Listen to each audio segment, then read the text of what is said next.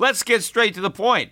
You want to grow your portfolio to deal with the rising cost of inflation, to pay off your debt or your mortgage, pretty much anything standing in the way of you and financial freedom, right? Well, with Yahoo Finance, you can get access to the news, data, and tools that you need in order to help you reach that financial freedom. And when it comes to your financial future, you think you've done it all. You've saved, you've researched, you've invested all that you can. And now you need to take those investments to the next level by using what every financial great uses. Yahoo Finance. For more than 25 years, Yahoo Finance has been the brand behind every great investor. They're the #1 finance destination, producing a holistic look at the financial news cycle, including breaking news, original perspectives, analyst ratings, independent research, customizable charts, and so much more. For comprehensive financial news and analysis, visit the brand behind every great investor, yahoofinance.com, the #1 financial destination. That's yahoofinance.com. You know how to book flights and hotels. All you're missing is a tool to plan the travel experiences you'll have once you arrive. That's why you need Viator. Book guided tours, excursions, and more in one place. There are over 300,000 travel experiences to choose from, so you can find something for everyone. And Viator offers free cancellation and 24/7 customer support for worry-free travel. Download the Viator app now and use code Viator10 for 10% off your first booking in the app. Find travel experiences for you. Do more with Viator.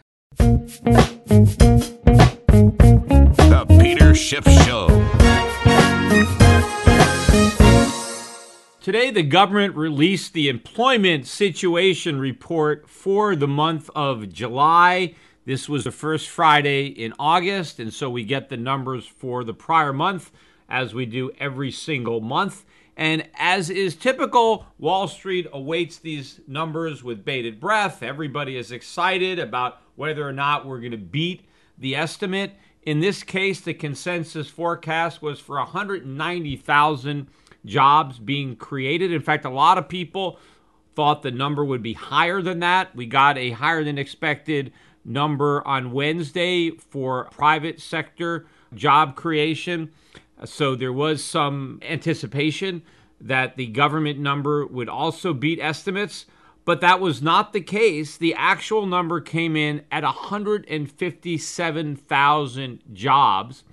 But instead of looking at the 157,000, a lot of people on Wall Street drew some solace in the fact that the prior months were revised upward. The June month, which was originally reported as plus 213,000, was revised to up 248, and the month before that was revised up a bit as well. And so they said, hey, it's a push, even though this month was lower than we thought. The last two were higher, so there's nothing to worry about. Well, I still think there's a lot to worry about, because if you look now at the drop between June and July, we went from 248,000 jobs supposedly created. And again, it's supposed because they don't really have that much proof. Not 80-90% of the jobs come from the birth-death assumption. So I take these numbers with a grain of salt anyway. But if you look at the number we got from last month, 248,000 for June, and now it collapsed all the way down to 157,000 for July, that could be a trend. We could have peaked out in job creation, and that could be a big drop. In fact, for all we know, we could revise to 157 lower. Now, I know a lot of people are thinking, oh, maybe they'll revise to 157 higher. But if you look at a lot of the other economic data, some of which I will get into in this podcast, we're seeing a lot of worrying signs or warning signs that people should be worried about. But again, they're dismissing them, much the way they did 10 years ago. We're getting close to the 10-year anniversary of the onset of the 2008 financial crisis. Remember, the whole thing started in August of 2008. Here we are, August 2018, 10 years later. I think we're headed for an even bigger crisis. And the same people are even more clueless. In fact, I recorded an interview today that's going to air on the BBC over in the UK. It was me and a few other people who were credited for having predicted the '08 financial crisis, and they wanted to know what we're saying now and to see if they think we're given any more credibility or taken any more seriously now, considering we were right back then. the mainstream media or is our economists or anybody paying attention to what we're saying? And of course, the consensus was absolutely not. Nobody wants to believe me or anybody else who accurately forecast what was going to happen in 2008. But there's a lot of data that is coming out that is being ignored. So when they look at this big decline month over month in job creation, nobody seems to think it's a problem because everybody wants to look at the economic glass as half full. Meanwhile, the wages, right, the hourly earnings, average hourly earnings, rose 0.3, which was the expectation, but the prior month, which was originally reported as up 0.2, that was revised to down 0.1. And for all we know, the 0.3 that we just got could be downwardly revised next month. But if you take the average hourly earnings numbers at face value and look at the year-over-year increase, the gain is 2.7%. That's how much nominal wages have gone up over the last year. And that includes, of course, all of these minimum wage hikes, which have taken place over the past year. With all those hikes in the minimum wage, we've got a year-over-year increase in hourly wages of 2.7%. Now, the CPI has gone up by 2.9% during the same period. Now, of course, I don't believe that 2.9% really captures the full extent to which the cost of living is going up. I think the government's version of consumer prices has been deliberately engineered to come up with a number that's lower than what's actually happening. But even if the government was accurate, even using their 2.9% number, that shows that real wages, despite the 2.7% increase, real wages are actually down during that year. In fact, this is the biggest drop in real wages in 6 years. Now, to hear Donald Trump talk or anybody else talk, real wages are soaring, right? Everybody's getting a raise. They're not. Inflation, consumer prices are rising faster than wages. And of course, not even counted in consumer prices are interest rates. They're not a component, but interest rates have gone up a lot in the past year. And so that means to the extent that consumers are buying stuff on credit, the cost of servicing their debt is going up. If they own any kind of mortgage that adjusts based on interest rates, well, those payments are increasing. So the cost of living is rising much faster than wages. But the information or the data that's coming out should give people pause, because if you look at the data, it would indicate that a slowdown in the economy is rapidly approaching, which is probably going to result in a reversal of these job gains. In fact, even the Atlanta Fed, they were at 5% now for their estimate for Q3 GDP. And they went down today to 4.4 based on the weak economic data that came out today. But based on all the weak economic data that I think is going to come out over the course of the next several months, that number is probably going to go a lot lower. In fact, I'm very surprised again that the number starts out as high as it did. And we had a lot of weak economic data, too, that came out prior to today. And in fact, the jobs data wasn't the only weak report that came out today. We got more weak economic data. So given all that data, I think that they probably should have come down even higher. The one thing, of course, that's masking a lot of the weakness is the inflation that is accelerating. And clearly inflation is accelerating at a much faster pace than these official statistics would reveal.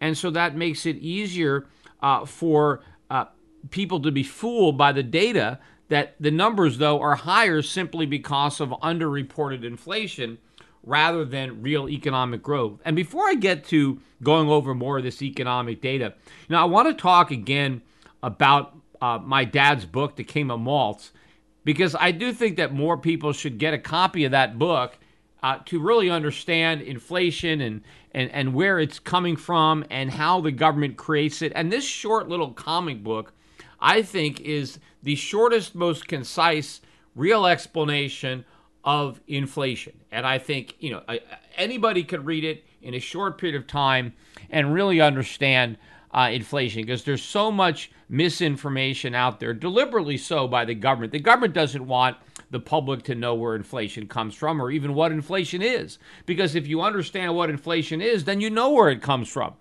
But if you read this book, you'll obviously have an understanding. Clearly, if you're listening to this podcast, you already know.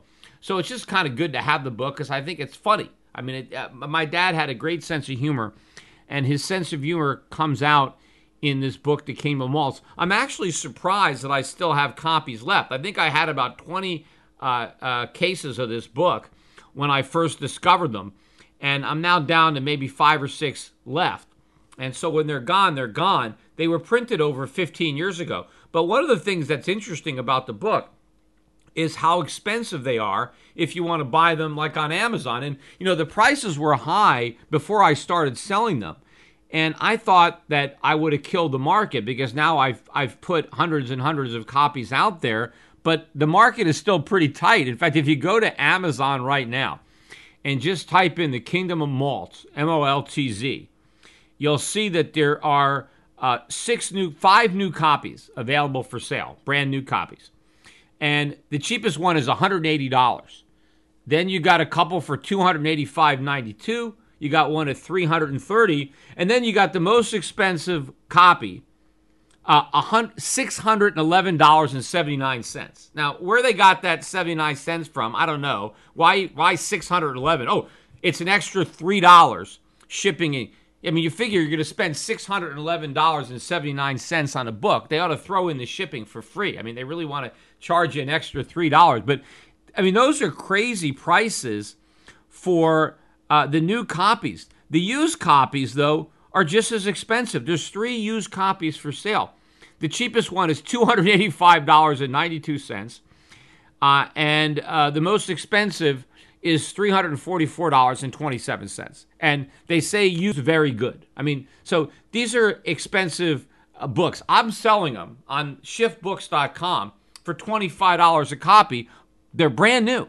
Right? These books have never been taken out of the box. I just take them out of the box to autograph them, and then I put them back, and then they're put in an envelope and shipped out. So my copies are autographed by me, obviously. They're not autographed by my father. And this was the second printing of the book. The first printing of the book took place, I think, in the 70s, and the cover price was $2.50. I don't even have any of those myself. I mean, I wish I had a copy, the original, but I don't. I don't even know if any, and maybe somebody has them. But then my father reprinted them about 15 years ago, and those are the copies I have. But since then, none have been printed, and probably no more are going to be printed. So when I run out, they're gone.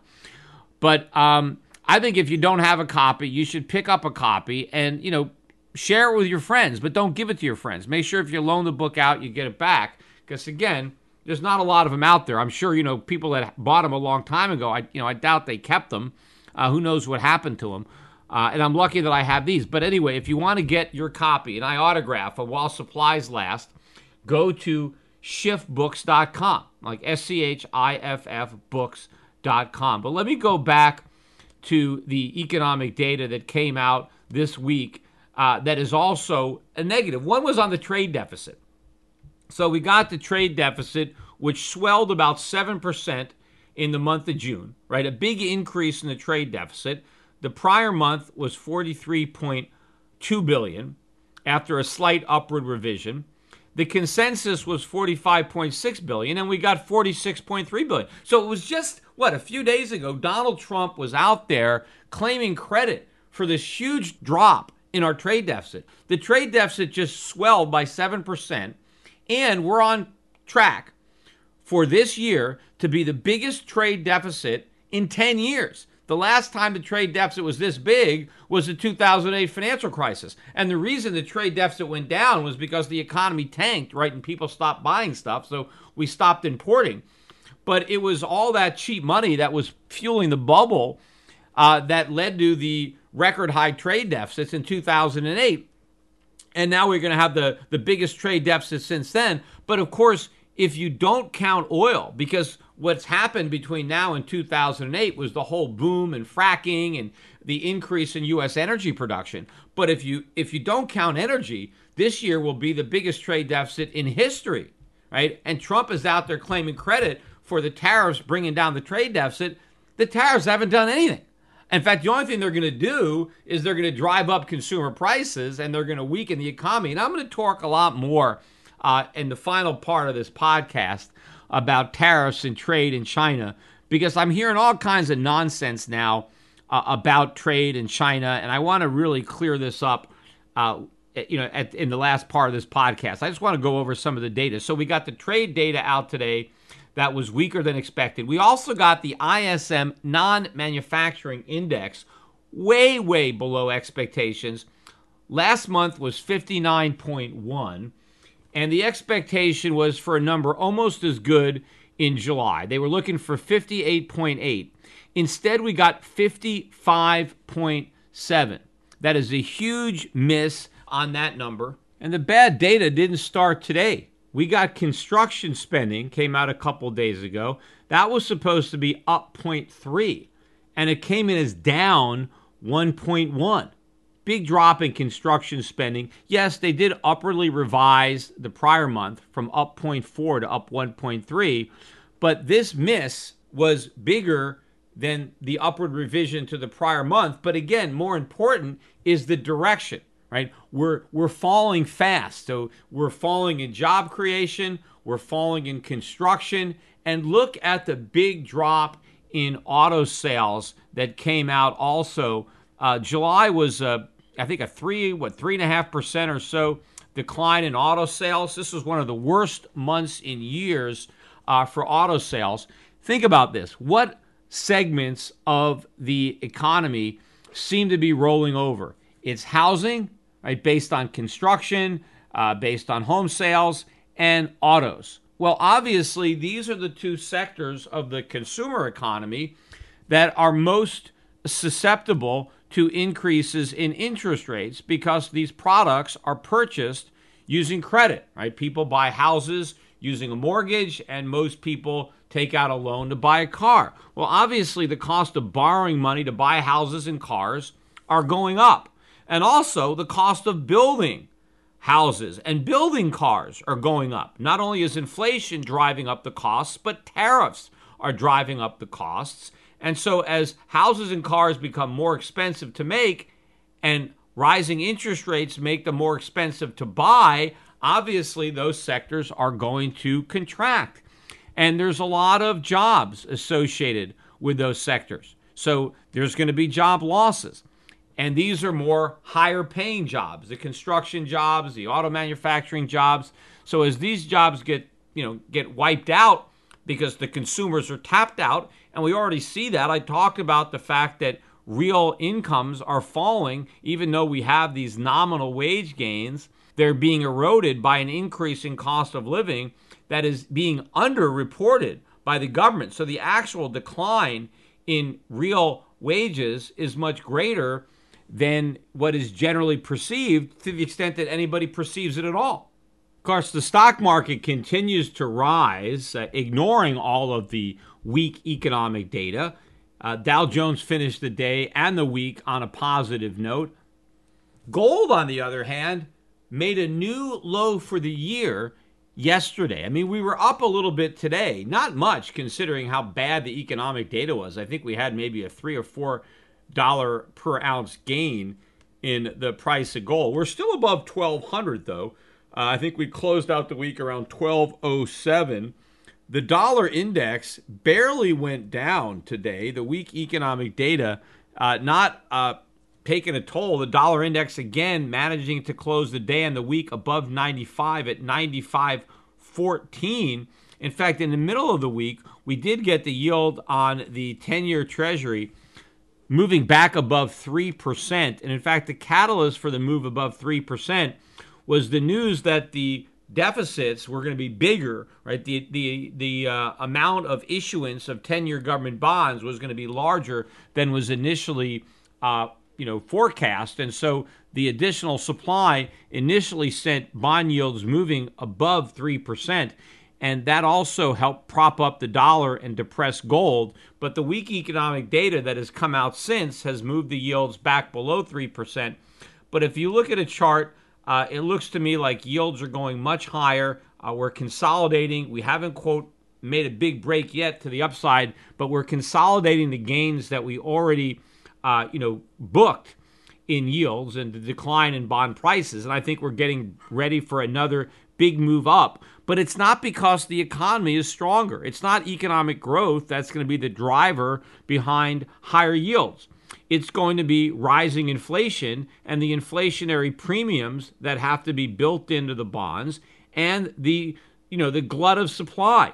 The fact that the government is going to be selling more and more treasuries, and in order to attract buyers, they're going to have to pay a higher price, right? That's supply and demand, right? If you have more and more supply, then you're going to have to see the price of the bonds coming down. Or said the other way, if you have to convince more and more people to loan you money, you have to pay them a higher interest rate. Just like a lot of people are saying that they expect wages to go up because they think that there's no workers left, and that in order to entice workers back into the labor market, employers are going to be offering higher pay. I don't see that happening because I think the labor market is going to roll over, and what really drives pay is productivity, and we don't have rising productivity in the United States. We have rising debt, we have rising inflation, and a lot of other people too. The way they expect it to work is that as wages are driven higher by the demand for scarce workers, that those wage hikes are going to end up fueling an increase in inflation, but potentially it's tempered by the fact that at least people have higher wages. But I don't think it's wages going up that cause inflation. I think wages can go up as a result of inflation because wages are simply prices. They're just the price of labor, just like the price of anything else. And all of that is influenced by the creation of money, which is inflation. But I expect that the prices of goods, the prices of consumer goods, to be going up a lot more than the price of labor. I think the price of labor could go up too for some jobs. But for all workers, the price of goods and services is going to be rising at a much faster clip. And one of the drivers, too, behind the increasing cost of living is going to be the tariffs, which, the tariff war was escalated again on both sides. Trump came out, we're going to increase the tariffs on China to 25%, I think on $200 billion or something worth of imports. And today, I think China fired back at its own citizens by announcing more tariffs on Chinese citizens who want to buy some U.S. products. So we're going back and forth.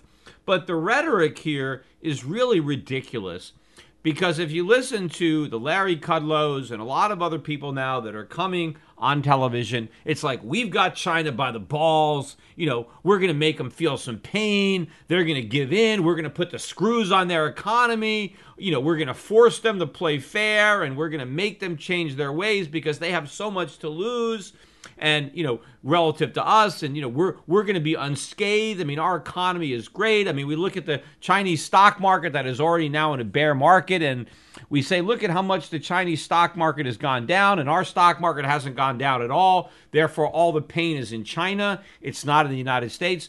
The reason that the Chinese stock market is suffering so much more than the American stock market is because investors are clueless. They believe all this nonsense that China is going to lose the trade war and America is going to win. It couldn't be further from the truth. We have got a lot more to lose. In fact, China has a lot to gain if they would only figure this out. I mean, I never could understand why the Chinese for so long have been willing to subsidize the U.S. economy. But that is what they have been doing. They have been artificially suppressing the standard of living of their own people so that they can prop up the standard of living of Americans. They have been denying their own citizens the production that they otherwise would have been entitled to by diverting that production to exports. And to think that somehow that China is the winner and we have been the losers and that we're going to force them now to change their ways, this is absurd. It's the same type of argument that economists made. And I've been pointing this out. I pointed this out in my first book, Crash Proof. When the Second World War was nearing an end, there were economists that were worried that the end of the war was going to bring about a recession because there would be lots of unemployment, because all of the factories that were making bombs and stuff for the war effort, well, they weren't going to have anything to make anymore. And all the soldiers and all the people that worked in those factories were going to be unemployed. So everybody was worried that there was going to be this big economic downturn. Now, fortunately, nobody took the advice of those economists. We ended the war anyway. And rather than an economic downturn, we had an economic boom. In fact, you hear all these economists today. They like to say that World War II got us out of the Great Depression. And that's not correct. World War II didn't end the Great Depression. I mean, yes, the GDP went up because of all the wartime production. But if you look at the standard of living of American citizens during the war, right, the American citizens who weren't fighting, obviously you had a lousy standard of living if you were in Africa or, South Pacific or, in Russia somewhere fighting, right? On the front. So obviously the soldiers had a very bad standard of living and a lot of them died. But even the people that didn't go off to war, right, the people that stayed home, the standard of living during the war was lower than it was during the Depression. I mean, everything was rationed. I mean, people went without things. I mean, it was very difficult because all of the resources were being utilized for the war. And so that meant that there was a shortage of goods for Americans who weren't fighting in the war. And so people really had to sacrifice to keep that war going. And of course, a lot of Americans bought war bonds, right? They were investing, they were buying government bonds to help finance the war. So things were really very depressed as far as the economy was concerned during the Second World War. It was when the war ended that the economy boomed. Why? Because the government dramatically cut spending. That's why, right? They raised taxes too during the war. They imposed the withholding tax during the war and all sorts of other temporary taxes. So taxes went up, spending, consumption went down. There were tough times. But when the war ended and government spending collapsed, that's when the Depression ended. And what happened was all the factories that were making things for the war, well, they started making stuff for consumers. And all the soldiers who were fighting in the war went back to productive employment, right? They were starting to make things that people could consume and enjoy rather than fighting a war.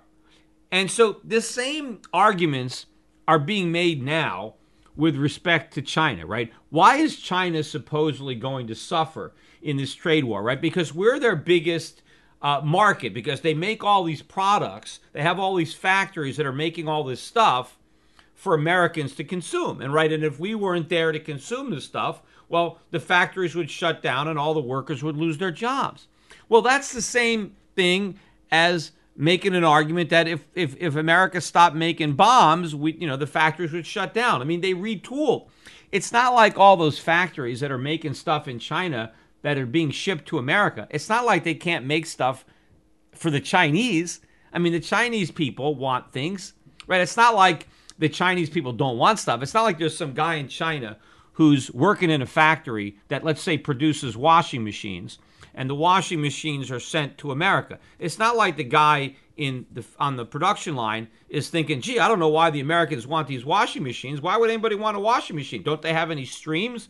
Can't they just wash their clothes in a big bucket? Why do they need a washing machine? They can't wash by hand? No. I mean, the reason that maybe a lot of people in China still don't have washing machines is because they can't afford them. It's not that they don't want them, but the reality is they can afford them. It's the Americans who can't afford them. It's the Chinese who are making them.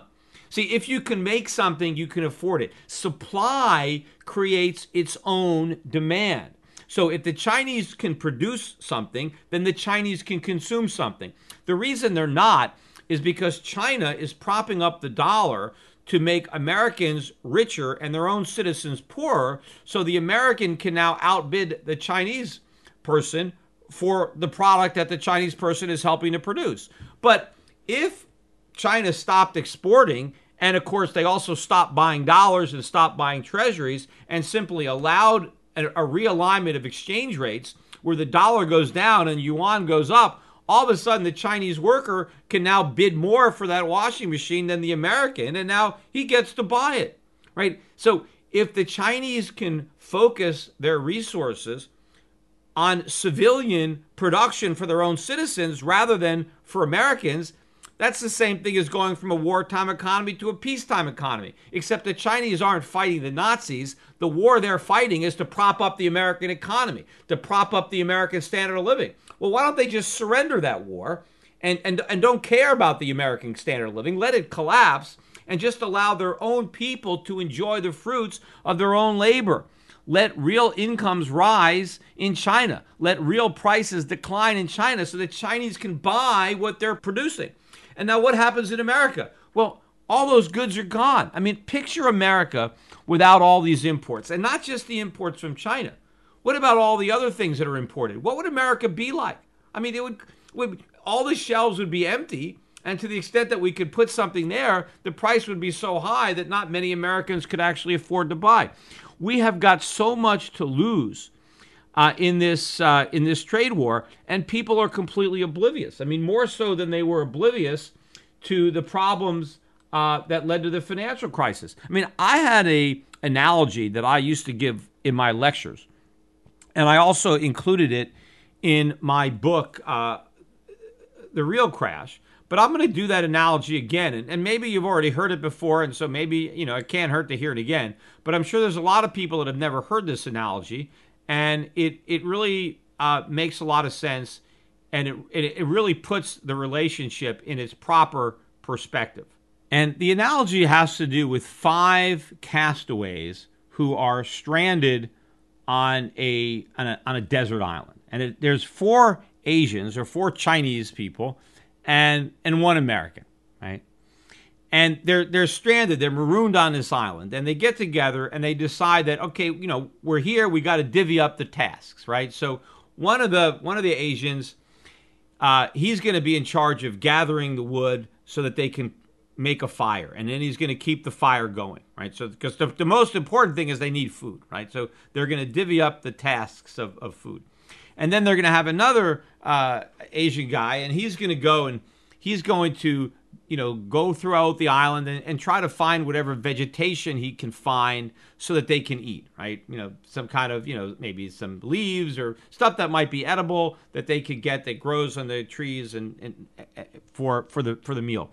Then one guy is going to be in charge of hunting. He's going to try to get some fish, or he's going to try to get some meat or something like that. And then there's going to be another Asian, and he's going to have to put everything together. He's going to have to cook the meal and prepare everything and do all that work. Right? So they're divvying up the tasks. And then they get to the American, and it's like, okay, well, what's the American's job going to be? And the American's job is going to be eating. Right? His job is to eat the food that the other 4 Asians prepare. Right? So all these guys work hard all day long, hunting, gathering, preparing, making this meal. And while the American, he just lies on the beach, right? He suntans, he goes for a swim, and he just sits there. And he waits while all these Asians are busy working all day, sweating. They don't have any leisure because they're too busy doing all this work. And then at the end of the day, they all get together at this big table, and they all feed the American. I mean, that's it, right? And, of course, they don't give all the food to the American, because then the 4 Asians, they'd all die of malnutrition. So they get a little bit, right? They eat just enough so that they don't drop dead, right? So that they can go and repeat the whole thing the following day so they can keep on feeding this American, right? Now, an economist, right, a modern day economist, somebody with a PhD in economics, right, maybe somebody at the Federal Reserve or something, or, on the Council of Economic Advisors, right, he would look at this island and he would say, well, the American is the key to the entire economy. He's the most important person there because, without this American eating all the food, these other 4 Asians, they'd all be unemployed, right? But, I mean, you can see the nonsense here because the Asians don't need the American. The American needs the Asians. Without the Asians, the American would starve. Or at least he'd have to work. Right, he couldn't just lie on the beach all day. He'd actually have to go out there and participate and produce. I mean, what would be the best thing that can happen to these 4 Asians? Well, they kick that fat American off the island. That's and just eat their own food. Because if they didn't have to feed the American, it's not like they couldn't eat the food themselves, right? I mean, they're going to bed hungry so they can feed this American. But of course, maybe they don't need that much food. Maybe they're producing more food because of how fat this American is and how much he eats. If they didn't have to feed the American, maybe they wouldn't have to spend all day hunting and gathering and cooking. Maybe they could cut those tasks in half, and now they'd have a lot of free time to do other things. Maybe they can build a hut for themselves that they can live in. Or maybe they can build a boat and get the hell off the island. There's all sorts of things they're not doing because they're devoting all their time and resources to feeding this American. Right? Well, that's what's going on right now in China. Think about all the things that Chinese could be doing with their resources, with their labor, if they weren't devoting those resources to making stuff for Americans. Now, of course, you could say, but they're getting something. They're getting dollars. Well, what the hell are dollars? They're little pieces of paper. Now, sure, they can use some of those dollars to buy oil from OPEC, right? But now OPEC has to warehouse them. But a lot of those dollars just get recycled into U.S. treasuries, right? China's sitting on a pile of treasuries. And what do they do with those treasuries? Well, when they get interest, they use the money to buy more treasuries. How is that stack of treasuries doing anybody in China any good? Now, of course, in theory, right, the Chinese are accumulating all these assets while Americans are consuming trinkets, right? We're basically bankrupting ourselves by going into debt to consume, and the Chinese are working hard and they're accumulating a bunch of IOUs in the process. But the reality is those IOUs don't have any value because they're no good. It's like they're like bum checks, right? If I was buying products from somebody and I was writing checks and I had no money in my bank account, what good are those rubber checks? They're no good. But if the person who's selling me stuff doesn't take the checks to the bank and just puts them in a drawer and just forgets about them, and he keeps taking my rubber checks every time I want to buy something, right? He's deluding himself into thinking he's got a good customer and he's got a lot of money in these checks, because if he ever actually takes the checks to the bank, he's going to find out he's got nothing. Now, how do the Chinese take their treasuries to the bank? Well, they try to buy stuff with them. They try to buy real products that Americans have produced, because ultimately that's what trade is all about. You export some of the stuff that you produce so you can import some of the stuff somebody else produces, right? If you can produce something efficiently, then you produce that and you trade it with somebody who can produce something else more efficiently than you, and then you get some of that stuff. And so everybody specializes in certain things, and everybody trades, and everybody wins. But you don't export simply to export. So the fact that the Chinese are accepting our IOUs simply means they're expecting to be able to import products that we produce at some point in the future. Now, to say that the Chinese don't want to buy American stuff, it's nonsense. Of course they want American stuff. That's why they're exporting to America, to buy American stuff. The problem is we don't have the stuff that they want, so they're holding on to our IOUs. But ultimately, one of two things have to happen. Either we default on the treasury bonds because we have too much debt and we can't pay, or we have to create massive inflation and the dollar collapses, and even though they get paid dollars, the dollars have no value. So in the long run, the Chinese are going to get screwed. And the more they continue to throw their good money after our bad, the more they're going to lose. So the best thing that can happen to China is to cut their losses now. Just like those Asians should kick the American off the island as soon as possible, ending this practice of subsidizing, of vendor financing the U.S. economy. The sooner the Chinese do that, the better. Now, we're basically egging them on. I mean, that is the risk, right? That we actually scare them into doing what they should have done anyway, which is basically cut us off. I mean, the way that China, if they want to win the trade war, what the Chinese need to do, right? And this is what I would do. I mean, if I was in China, I mean, if I was running the Chinese economy, the first thing they should do is dump all their treasuries, right? A lot of their treasuries are short-term maturities. I would try not to do it publicly. If you had to sell some, I would try to just sell as many longer dated maturities as I could to try to get the best price that I can, try to get as many dollars as I can. And then once they've gotten rid of all their treasuries, then they just sell all of their dollars. Now, if they sell their dollars, what do they buy with their dollars? It's simple. You buy gold. The Chinese should dump all their treasuries, cash in their treasuries for dollars, and then use their dollars to buy gold. Now, obviously, if they did that, the price of gold would go way up. But the Chinese own a lot of gold already. and they would be increasing the value of the gold they already own by putting another $1 trillion into the market. But then once they've done that, right, once they've converted their worthless dollars into real gold, then they announce that the Chinese currency is now pegged to gold. They adopt the gold standard. They take their massive gold reserves and they use that to back up their currency. And then they take the Hong Kong dollar, which is now pegged to the US dollar, and they peg that to gold too, or they simply peg the Hong Kong dollar to the yuan, which is pegged to gold. And they completely, get out of this relationship with the United States dollar. Now, if the Chinese have a currency that's backed by gold, they have the only currency in the world that's backed by gold, right? They'll have a lot of stability in the currency. Their currency could become the reserve currency of the world. It could replace the dollar. And what's going to happen to the Chinese economy? It's going to explode upward as the U.S. economy implodes, because the Chinese yuan backed by gold is going to gain in value dramatically relative to the dollar. So what does that mean? That means that Chinese savings that are denominated in yuan have higher values. That means Chinese wages that are in yuan have more purchasing power, right? Everybody in China becomes richer because their currency becomes dramatically more valuable. They can now buy more goods and services. Like I said earlier in the podcast, the guy that's working on an assembly line making washing machines, all of a sudden he can afford the washing machine. His wages are way up. The price of washing machines have now come down relative to what he earns, relative to what he's saved. What happens in America?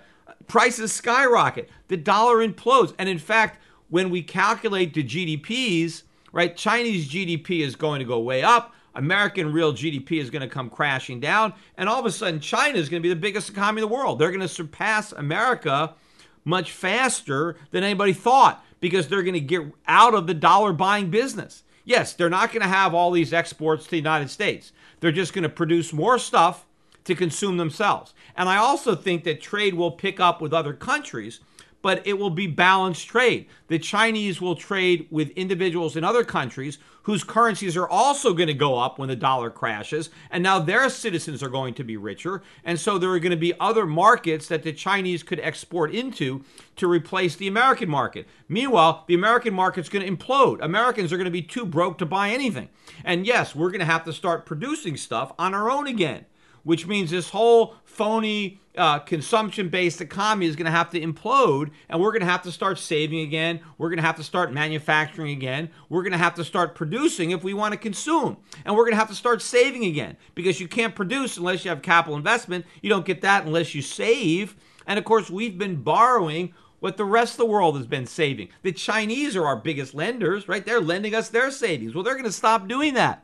And so now we're going to have to save on our own. But when you have to do that, if you have to start saving, that means you have to stop spending. But an economy that's built on spending, the minute you have to stop spending to replenish your savings, that whole thing implodes on itself. And that is where we're headed. And the irony of it is we may be bringing this on ourselves. Now, in the long run, it's probably better that we accelerate the collapse rather than, have it happen further, because again, the longer it takes, the worse it's going to be. But the political realities of this are very, very scary because of who's in power, because of Donald Trump and the Republicans and their rhetoric and how much false credit they're claiming for this economy, and the fact that they are the ones who are threatening the trade war, right? They're the ones that want to bite the hand that's been feeding us, not realizing that we're being fed, right? And so all of a sudden the food stops coming and we're going to starve to death, right? And the economy is going to implode, and Trump and the Republicans and the tax cuts are all going to get the blame. This is a perfect political storm, and this socialist wave that started building under Bernie Sanders in the last election is going to crest and come crashing down in 2020. And that's going to be, the nail in the coffin. I mean, this is the worst possible case scenario, where you have this massive recession that brings about this shift in politics, where capitalism is going to completely be thrown under the bus. It's going to take all of the blame for this catastrophe. And the solution is going to be government. It's going to be to make government even bigger. The problem is, where are the resources going to come to do that? This whole thing is going to come collapsing down. And so people have got to be prepared for this, even though the markets yet are not reacting. Gold barely above 1,200. The dollar index holding above 95. People celebrating, Apple Computer now, $1 trillion market cap. Wow, we finally have a $1 trillion company. The real reason, too, that Apple's a $1 trillion company, it's not that it has a very high valuation, although, the question is how long can they continue this market dominance? But what's driving Apple's earnings is not a big increase in sales. It's a big increase in prices. I don't know if you've been paying attention to the price of iPhones, but I bought, the iPhone X, it was $1,000. They've been jacking up the price of these phones. Of course, the CPI doesn't even record that because they keep hedonically adjusting them to pretend that the price is going down, but the price is actually going up. But the question is, how much longer can Apple keep jacking up the prices before demand implodes? Eventually that's going to happen. But in the meantime, everybody is just focusing on the fact that, we got this $1 trillion company and everything is great, and they're going to pretend the economy is booming. They're going to ignore all the bad news. And especially because, look, this is the same thing the Republicans were doing when Bush was president. The exact same thing. They were excited to have a Republican office. They were excited because there were some tax cuts. They were excited because there was some deregulation. Clinton was gone. Bush was in. It was the perfect economy. It was Goldilocks. It was the greatest story never told. That was what Larry Kudlow was saying, right? The same Larry Kudlow who's on television now stumping for Trump. And remember, I said this too when he was first nominated. People were thinking, maybe Kudlow is going to, force Trump to be more free market. He's going to influence Trump. I said, no, not a chance. He's just going to be a mouthpiece. He's going to be a rubber stamp. The reason that Trump hired Kudlow was so Kudlow would no longer criticize him. You keep your enemies close. By bringing Kudlow into his camp, he assured that he's not going to be criticizing any of the president's policies. He's going to be out there talking about why these policies are great. And that's all he does, is talk about how great Trump was. Well, he did the same thing when Bush was president, only now he's actually officially part of the administration. Back then, I guess he was just doing it out of some kind of allegiance to the Republican Party, or, idealistically, he was hoping that things were going to get better under the Republicans. And so he ignored all the evidence that I was trying to point out for years when I was a guest on his show. But despite the fact that everybody is ignoring these flashing warning signs that are flashing brighter than ever, even more so than they were 2007, 2008, before that crisis. So even though the markets haven't reflected it yet, that is your opportunity. That is the opportunity to get out of U.S. stocks, to get out of U.S. bonds, to get out of the U.S. dollar, to buy some of the valuable or relatively, value stocks that exist in many of the countries in the world that are going to be the new safe havens when the U.S. loses that status, and the currencies that are going to gain in value when the dollar not only falls but loses its status as the reserve currency. Ironically, we could lose that status by our own hand. It's not even going to be foreigners coming to their senses. It's going to be us blown up on our own because we don't understand the dynamic. And so we're going to force the rest of the world, particularly China, to do what they should have done a long time ago. But for political reasons or whatever, I have no idea what their real agenda was. They were reluctant to do the right thing on their own. But maybe because we're forcing the issue, they're going to rethink this whole dynamic of vendor financing the world's biggest debtor and come to their senses that much sooner. And when that happens, it's going to be a major realignment of global living standards, of relative exchange rates. There are going to be some real losers, and there's going to be some real winners. Most of the losers, of course, are going to be Americans, because we've been the biggest beneficiaries of this ridiculous system. I also, in my book, I remember my first book, I talked about it. It was like Tom Sawyer. Remember in that book, he was able to convince all of his buddies to whitewash the fence and pay him to do it, right? He basically got his friends to do his chores and pay him to do it. Right, and he's kicked back, and these guys were all like whitewashing the fence. And that's pretty much the global economy. Only the Americans are kicking back and the Chinese are whitewashing our fence. Meanwhile, their fences are in disrepair, or they don't even have fences. They're wasting all their time making sure our fences are nice and clean and shiny. They should be building and cleaning their own fences. And that's going to happen. Samuel Clemens probably didn't realize when he wrote that book that little passage would one day basically characterize or define the entire global economic system, that we would do on a national scale to the Chinese what Tom Sawyer was able to do to his buddies, on a small scale. But as all this happens and Americans are big losers, you're going to see people in the emerging markets being the big winners because their standard of living are going to rise as ours fall. But not every American has to be a big loser. You can mitigate those losses by getting your savings and your investments out of U.S. dollars and out of U.S. assets and positioning them in the countries that are going to gain the purchasing power that Americans lose.